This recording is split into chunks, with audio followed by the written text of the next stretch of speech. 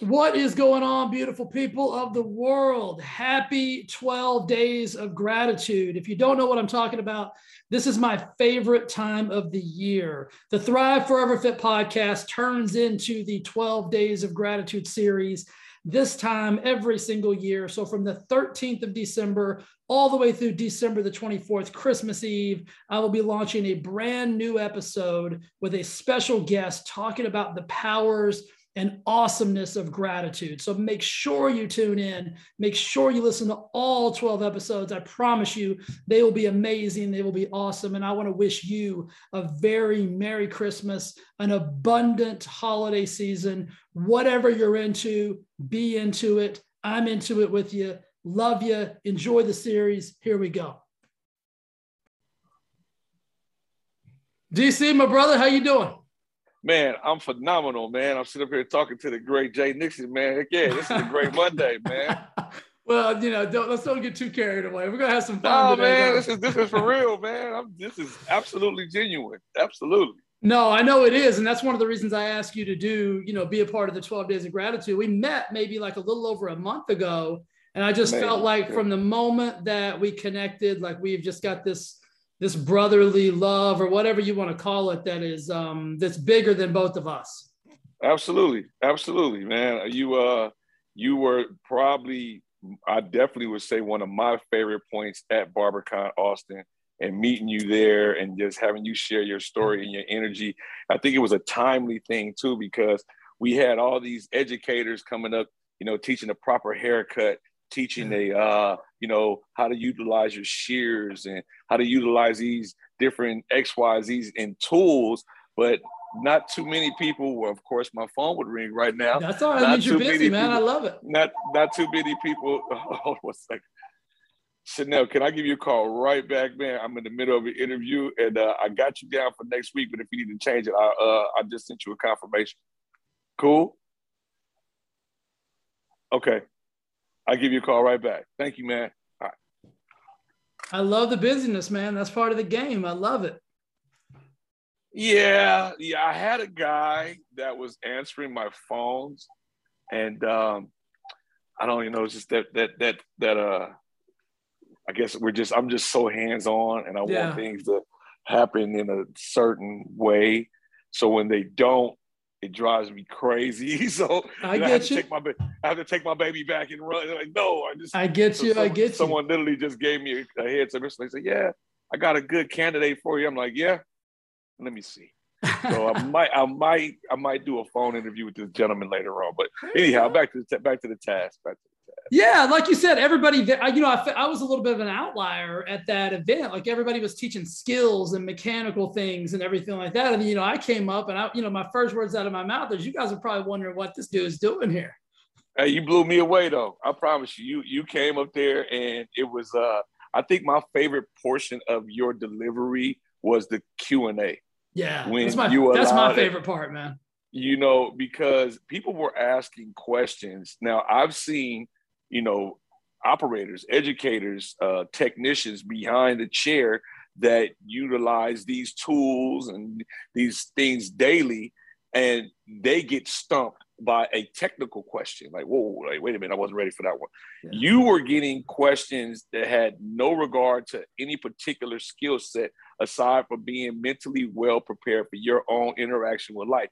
People were asking you questions like, "So I got this person that, that I really hate. And, I don't really want to hate them, but I do." And, you're like, just the energy you're wasting on them. And it's like, what? It's like, it was some really thought-provoking questions that you fired right back.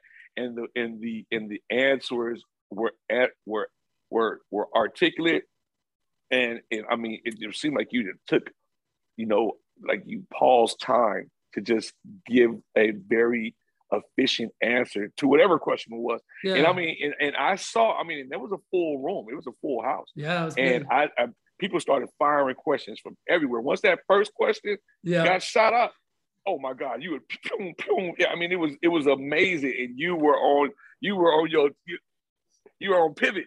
Yeah, that's definitely on pivot. That's my element, man. I always say that if somebody hired me to give a speech, my perfect speech would be 10 minutes of speech and 50 minutes of Q&A. Because I think you saw it, and that's when people start asking like the real questions, right? And then if you can start answering and helping people from like where they are in their particular life, like, you know, it's easy to get up on stage and tell you, hey, this is what you should think and do and blah, blah, blah. But if you're not there, you can't understand that. And so when I open it up to Q&A and people are like, hey, this is real life today, like that's my favorite part, man. And that's it was phenomenal, man. I promise you. And what a beautiful audience. Like, I mean, for me, it was a very unique situation. I had never spoken in a room of such a diverse crowd of, I mean, you know, barbers from all over the country and probably even all over the world, you know, with different backgrounds and different, all different perspectives about life. And so it was such a beautiful opportunity for me.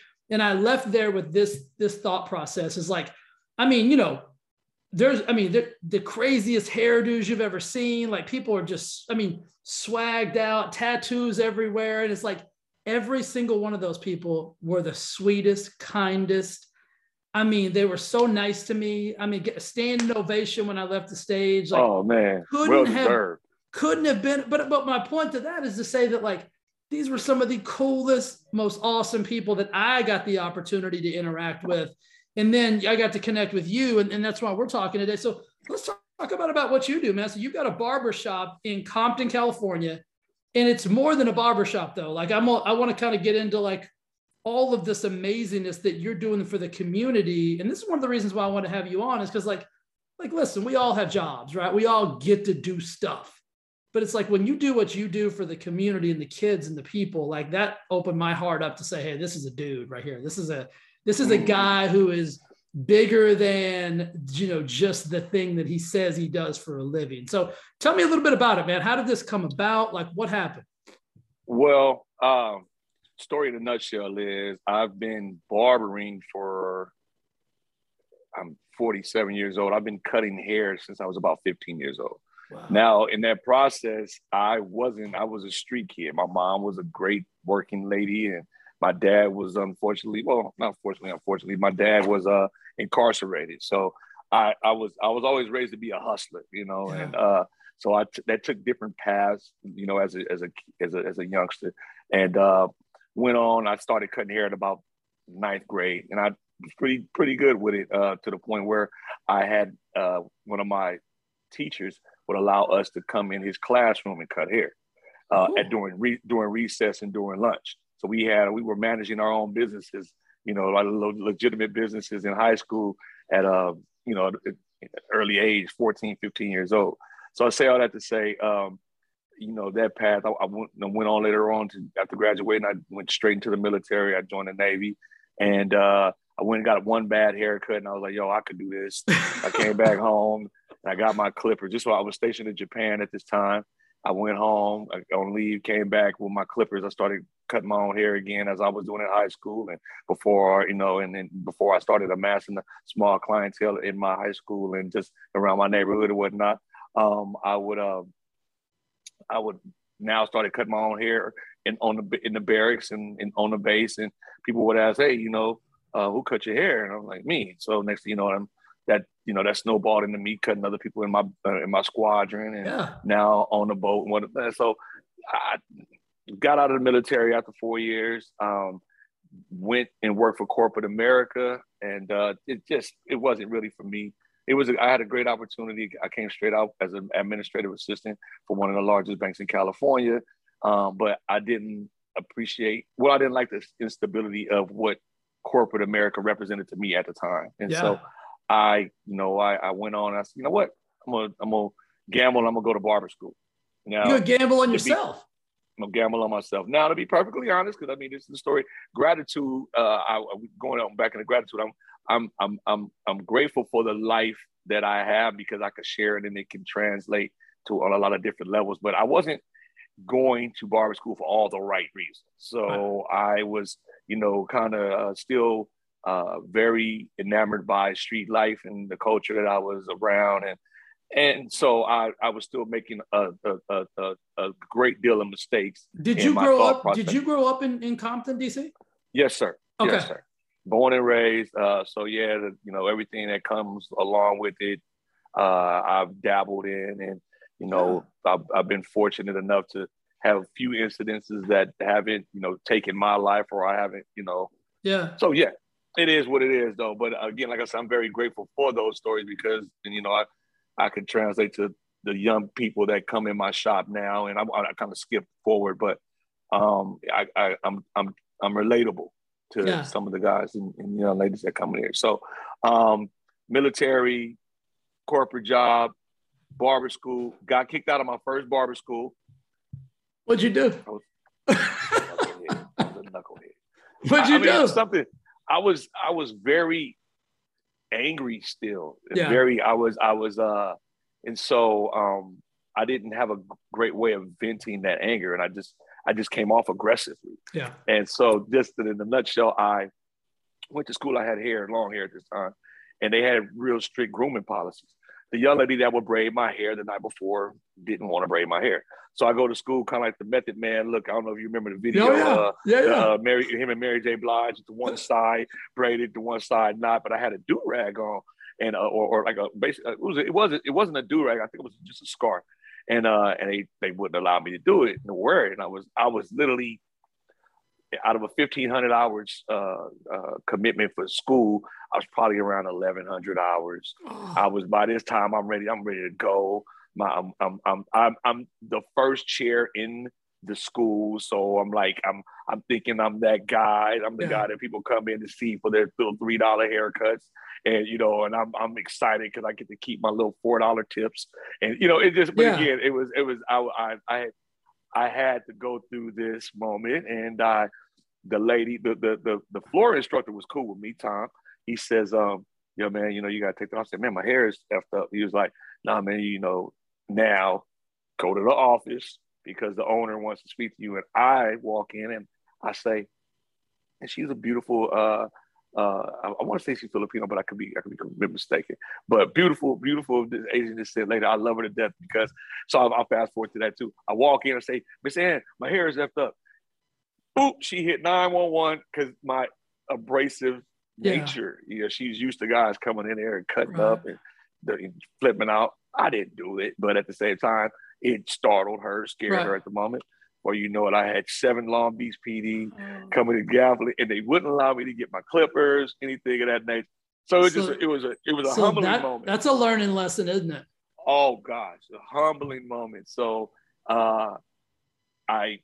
they actually asked me to come back, but by that time I had found another school that would accept me because at 1,100 hours, you typically have to start all over again. Yeah. But I found a guy, and I called him my barber dad. He actually passed about 4 years ago now. But Mr. Gibson gave me not only allowed me to finish my education with those 400 hours, he also gave me my first job and fired me for my first job in barbering. So he gave me a lot of lessons. And so that this was, my daughter's born in 98. This 97, 98 transition right into 99. Those 3 years, 97 and 99 were a pivotal moment in my life, I would have to say. Yeah. Absolutely. You know what? And I think it's one of those things where when I grew up a little, with kind of that anger type thing too. And I think it was more about, I just didn't know how to express myself. And so I think a lot of times that transitioned as aggression.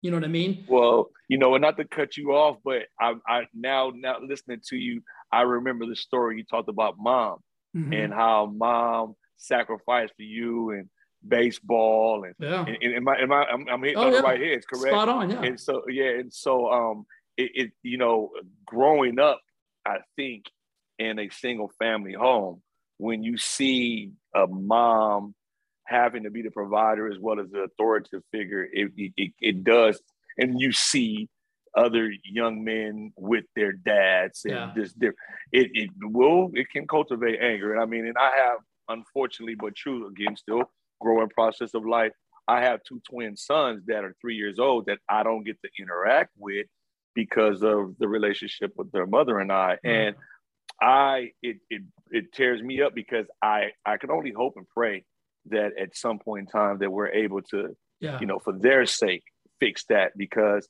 I remember being, like you said, that young man that's just angry. It doesn't know how to express it because you don't have a like figure Yeah. saying, okay, well, yeah. And even if, I mean, to be perfectly honest, my dad wasn't the guy that was going to give me that type of, that type of understanding of what being a man is. I mean, I'm working it out with my 23-year-old daughter. Just some of the advice I give her, it was like, yo, I wish someone had just been able to talk to me in this regards, because I mean, we be in such a different place, and just how you handle emotion and how you handle life. You just be in such a different place, I believe. Well, you know what, man, that brings me to the thought, and I keep thinking about this. And so, we both have the mutual relationship with Schedulicity, and we kind of know those guys, and they're amazing. But, when I first found out about you, it was through that. And then Jerry was telling me everything that you do for the kids in the community. And so, what, man, you may not right at this present time have the ability or opportunity to interact with your own kids, but I think you're not just saying, oh, well, you're kind of like taking that forward, and you're doing so much for the community. Tell me a little bit about these kids and what you're doing for them when they come into your shop and how that all works, man. And why, and I think it's such a cool thing. Well, thank you. Again, I'm glad you brought up Schedulicity, because Jerry and those guys are, a major point in how I was just able to, manifest this dream of mine. So I moved to the Bay Area for a while, and I was about 13 years. I ended up getting married and whatnot out there, and we would do stuff. We would do, hair cutting for the vets.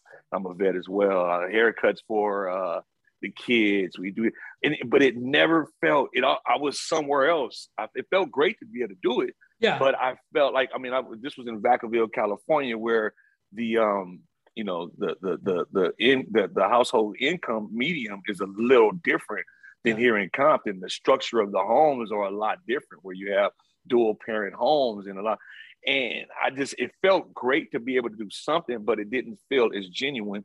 You weren't connected to it. There wasn't like that. I wasn't connected. Yeah. That's a better way of putting it. There was a breach in connection somewhere. Felt great, but it was a small breach in connection. So when I had to come back home, and that's a whole other story myself. I had to come home. My mother had Alzheimer's. Well, at that point, it was early onset dementia, and I came home to take care of her. And that was probably one of the greatest turning points of my life, because, she was the reason. She put me on the plane to get me out of Compton to save my life.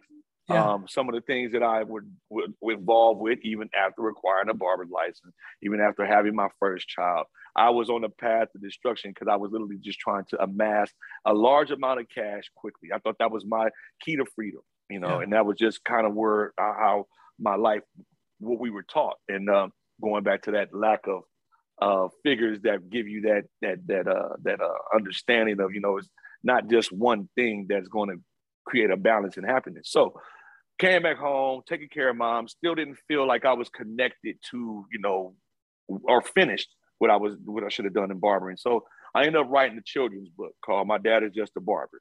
Ended up doing that and had fun with that. Yeah. I even, one of the most terrifying experiences I've ever had, and you as a public speaker and motivator, you can speak to this, I'm sure, because I'm sure the first time you spoke in a group of people, you weren't probably as confident as you are today. No, okay, nervous. So I'm going to give you my most terrifying, and I can speak in front of hundreds of people with a pair of clippers in my hand, and a mannequin head or a live model, and I've done this for years, even with the scrutiny of show me something I want to be amazed today, Mr. Barber, man. I've seen all this. But the most terrifying experience I ever had was taking My Dad Is Just a Barber. Let me show you. The reason I'm grabbing it, I want you to see just how small. I want you to see just how small a read this is. Right. The most terrifying experience I ever had was reading this book to a third grade class of my old elementary school. I believe it, man. It goes back to that connection. You were deeply connected to that. And then when you're connected, it means more. It meant a lot, a whole lot.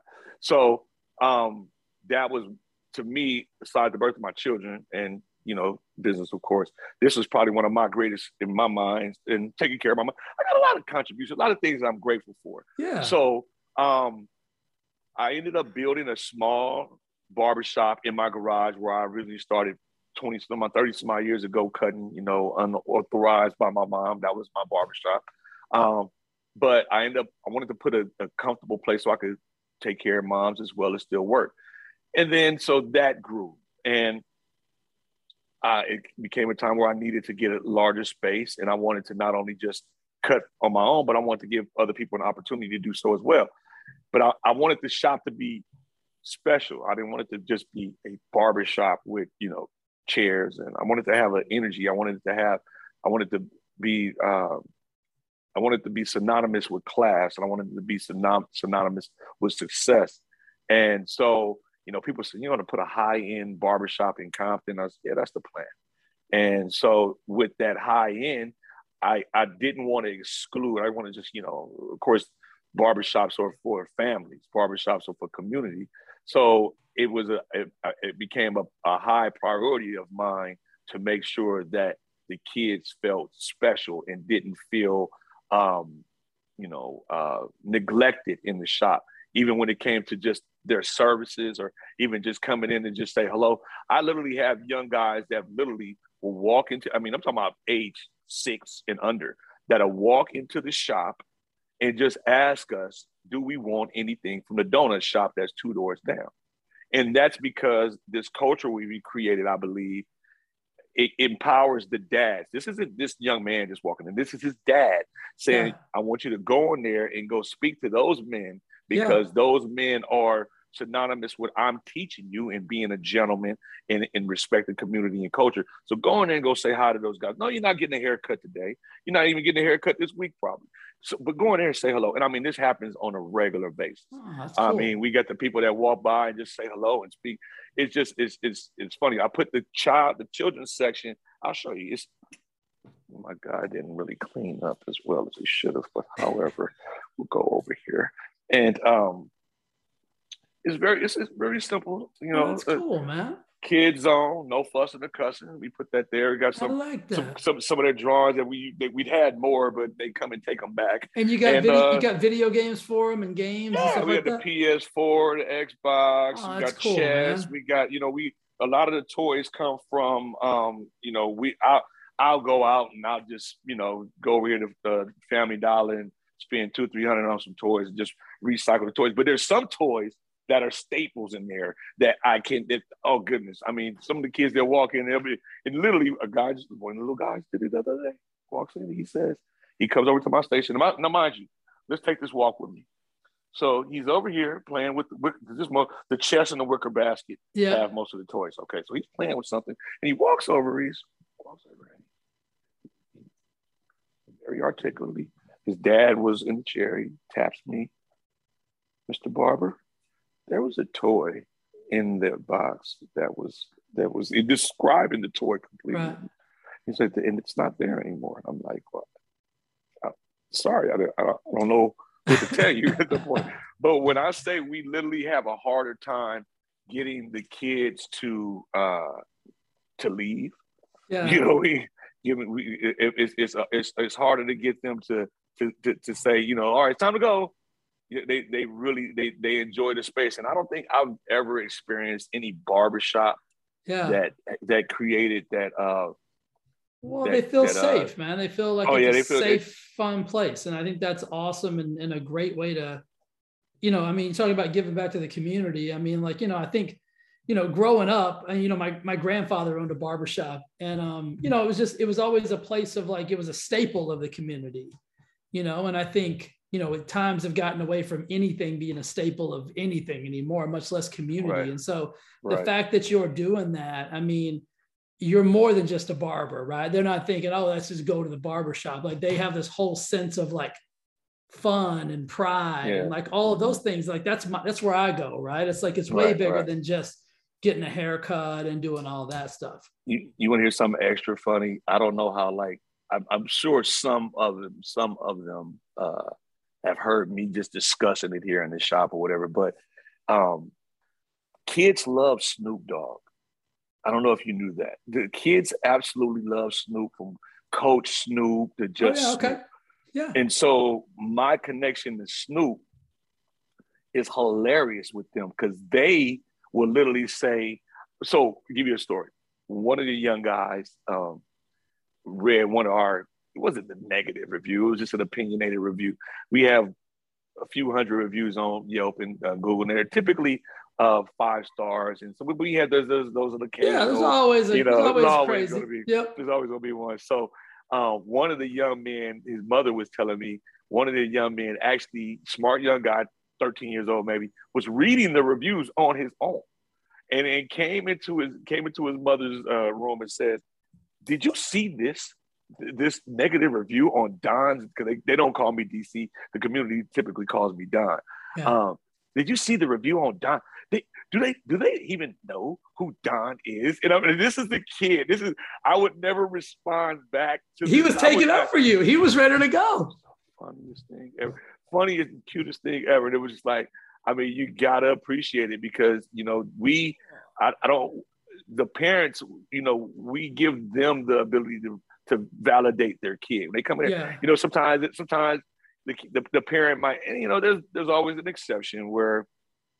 I want you to pause really quick, man. I don't know if you know how cool that is. Like, I don't know if you know how cool that, like, I heard something a long time ago, and it was about, people like, very similar things, like, people like hating on people and being rude and mean and whatever. And this guy said, hey, listen, you treat all of the people who do love you, you treat them with such love and respect and everything else that they will take care of that stuff for you. And so for him to go into his mom's room, like, that says a lot about you, because most 13-year-olds today would have just read that and moved on with their life and said, hey, forget about it. That tells me that this kid you have a place in his heart and in his life that is much more than a fade or whatever it is that he gets it done to his hair, man. So you need to give yourself a little bit of credit for. Yeah, I've never thought about that since, but you're right. Yeah, that's huge. That's fatherly figure type stuff, right? Because he wanted to take care of you. He was like, not my dude. Like, this is something, right? So I just want you to acknowledge that, man. Or I want you to hear me acknowledge you, that is a special, special thing. And I hope that I hope you know how awesome that is, man. One of the things I'm grateful for, of course. Very, very much Absolutely. So. Thank you. And your acknowledgement of it as well. You're right. Cause it's a lot of the kids, they, when you don't think that they're paying attention, they really are. And they'll stand up for you if they believe in you.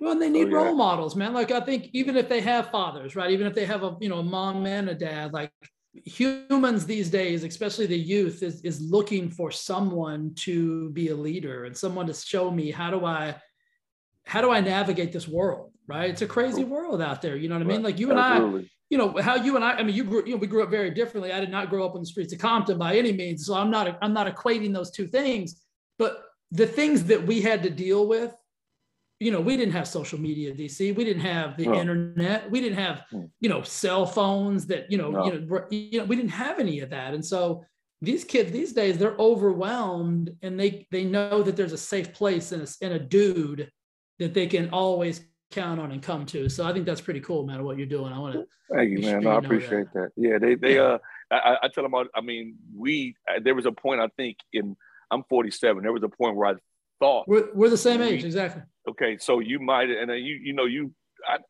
think you might agree with. There was a point where we thought that with the inception of computers, social media, the internet, I thought there was a point, at least in my life, that we thought that they had it easier. Like, oh, you guys, the information is readily available. Yeah, I would agree. Right here. What are you talking about? What do you mean? And then I think we realized that there was like, whoa, wait a minute. Like this right here is this you got to monitor, and how do you monitor it? Because you can monitor your own, but you can't monitor the entire world. Right. And it's a scary playing field, and to be able to help a young person create a laser beam focus, that in itself is a task. I mean, like it's we used to sports, me sports for a little while, but other things as well. And I wanted to be the best at what I was doing. These kids, the challenge of finding out what it is that you want to do, in fact, is just a challenge in itself. Because you can be an athlete, but you also have to navigate with your image to a Yeah. certain extent now, and it's absolutely out of control. I mean, I remember the funniest thing or the worst thing for us to be doing here in the city was to have high water pants, to flood. Yeah. If you would flood, like what the hell did you do? Yeah. You was either poor or you were square. And it was like, you know, at the end of the day, when you really break that down, it was like, okay, years later, high water pants are a fashion statement. Yeah. You know, yeah. I mean, so, what are we really worried about, right? Like 3 or 4, 10 of our friends making fun of us. Now it's like the whole internet, the world is like, it's crazy. You can become a meme in a moment. Yeah. You know what I mean? And people are going viral for the most asinine reasons. Yeah, And I you know, agree. and then for children, you know, it's that you always, you know, we're a pack type culture. People need people, and you know, and you need acceptance. You want acceptance. So when a young person that has to fight with, you know, so many distractions just to be seen, it's like, you know, your heart can't help but to go out to them. And now, but again, I was gonna say, let's shift back to your Snoop story, because you do cut. I mean, you've had your hands and clippers on some famous heads of hair. So I mean, that's a pretty unique thing, man. That, you know. So I mean, I'm gonna say, you know, what's unique about, and thank you, Jay, but you know what's unique about it, and I'm very fortunate because I don't. So going back to what this originally is, this is a story. This is gratitude. We're talking gratitude. Look, I'm gratitude pulling all my ointments and ailment out from my shoulder. That's gratitude. Gratitude. I didn't forget them today. Yeah, you know absolutely. But yes, barbering has allowed me to do, I mean, some amazing things. And yes, I have been able to cultivate relationships with different people that the world knows, and not in just in cultivating these relationships, I've been able to learn from these people. So Snoop is a regular. I literally just sat with him yesterday. It was funny as heck because I'm sitting there watching BMF, the new show he's on, 50's new show. Mm-hmm. That I'm watching BMF with him while he's watching his role. And it's just, you know, it's a crazy dynamic to even believe that I'm that close to this guy. My age 19, when I was living in Japan, I met Snoop at a concert, his first time ever in Japan. Huh. Stories are definitely not related. He was there as an artist with Dr. Dre and the entire Dog Pound. We actually got into it. We actually were having a moment where he were having what's up? What moment? This is the moment I had with Snoop Dogg. Nothing happened. Fast forward that same night, Dr. Dre actually broke up the interaction. Fast forward that same night, they brought me on stage to rap with them. Now, I didn't have an Eminem moment. I didn't get signed because I was trash. They didn't sign me immediately.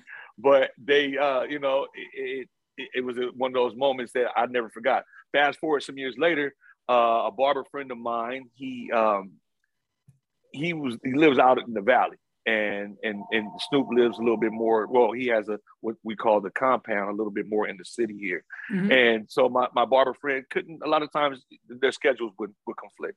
Okay. And he would call me up as his second, and I would go, you know, take care of Snoop, and that's how the relationship was formed. Sometime later, I'm talking to a DJ friend of ours, a mutual friend. His name is Kevin Slow Jammin' James. And he used to do these slow jams. He's like Art LeBeau. But anyway, I'm talking to him about that story. And he says, that was Snoop's first time in Japan. I know this because I told him with him going to Japan, he was going to be as big as Elvis. He said, he told him that this was 93, 94. Yeah. He said, you should tell him that story. You should remind him of that story. And I did one day. And do you remember this? He said, I think I remember now. Snoop smokes a lot of weed. So if you can remember that story, it was impactful. So that was Snoop. Again, I've been fortunate enough to work with 50 Cent. I've been fortunate enough to I've walked the red carpet with Usher. Leon Bridges is a good friend of mine. Leon Bridges is not only just a great artist, he's a good friend. I like to say, I cut all the retired drug dealers Freeway Ricky, Charles Cosby, all these little guys that got documentaries on all the money they've amassed. But they're cheap, though. They're pretty cheap. No, I'm just joking. They're actually great guys. And these are the same type of, these are the guys that I kind of like, I model reform on because of these guys. Yeah. So I don't know if you're familiar with Freeway Ricky. Freeway Ricky Ross, he was indicted. He was the guy that there's a television show called Snowfall. Show is loosely based on. The gentleman that just passed, I can't think of his name, Michael Clark. The gentleman that just passed, he played on The Wire. He is another film that he played as a biopic of Freeway Ricky that he played. But these guys are people that, went to the depths of whatever. Yeah. Even Snoop included, 50 Cent, all these guys, even Usher at his, height, dealt with some, adversity, but was able to, reemerge and, reconnect with his people and, and just went on to have a great career. These are people that I've been fortunate enough to be around and, and very, because, your barber, your hairstylist, like you form a relationship with these people. And I mean, I might see 50, I might have cut 50's hair maybe 6 to 10 times now. Snoop, we're far beyond that. Yeah. Usher, a few times. I seen Usher at Snoop's birthday party the other day, and he walked up to me. It was just like a moment, and I had a date with me, so it put me on superstar. It blew me out. Oh yeah, gargantuan. Like I'm like Godzilla at this moment with her. That's funny. So it was the funniest thing. But I mean, bigger than that is I think just not just cutting hairs. Like I remember my mom telling me years ago, and God bless her soul, she said that I wasn't going to make any money cutting hair. She worked for the post office. She was a clerk. She provided, bought her own home, took care of me, sent me to the best of schools, private schools. We did family trips. My dad, again, wasn't absentee, but wasn't always around. She did her absolute best. And when she told me that, she literally said, "You're not going to make no money." Her dad was a barber. So my grandfather was a barber. You're not going to make any money being a barber. And I remember that pain. I just vowed to just show her differently. And I knew, I won't say I knew, but it was something in my heart that told me that barbering was going on a new, it was a trajectory that I wanted to be a part of. So, something, man, before you go on, I want you to, Mom's right. You make your money because of how you make people feel.